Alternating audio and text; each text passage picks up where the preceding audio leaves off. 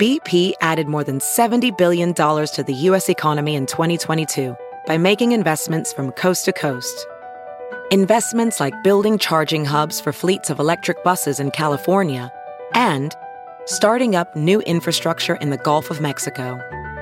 It's and, not or. See what doing both means for energy nationwide at bp.com/investing in America.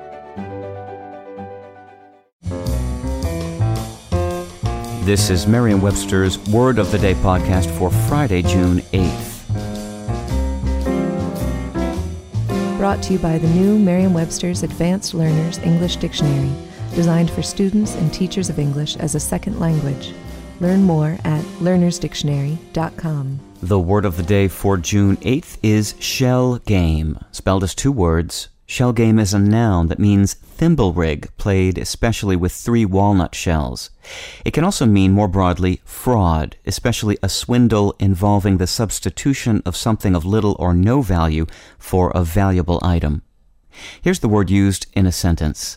The company has been accused of playing an elaborate shell game in which investors are the ultimate losers.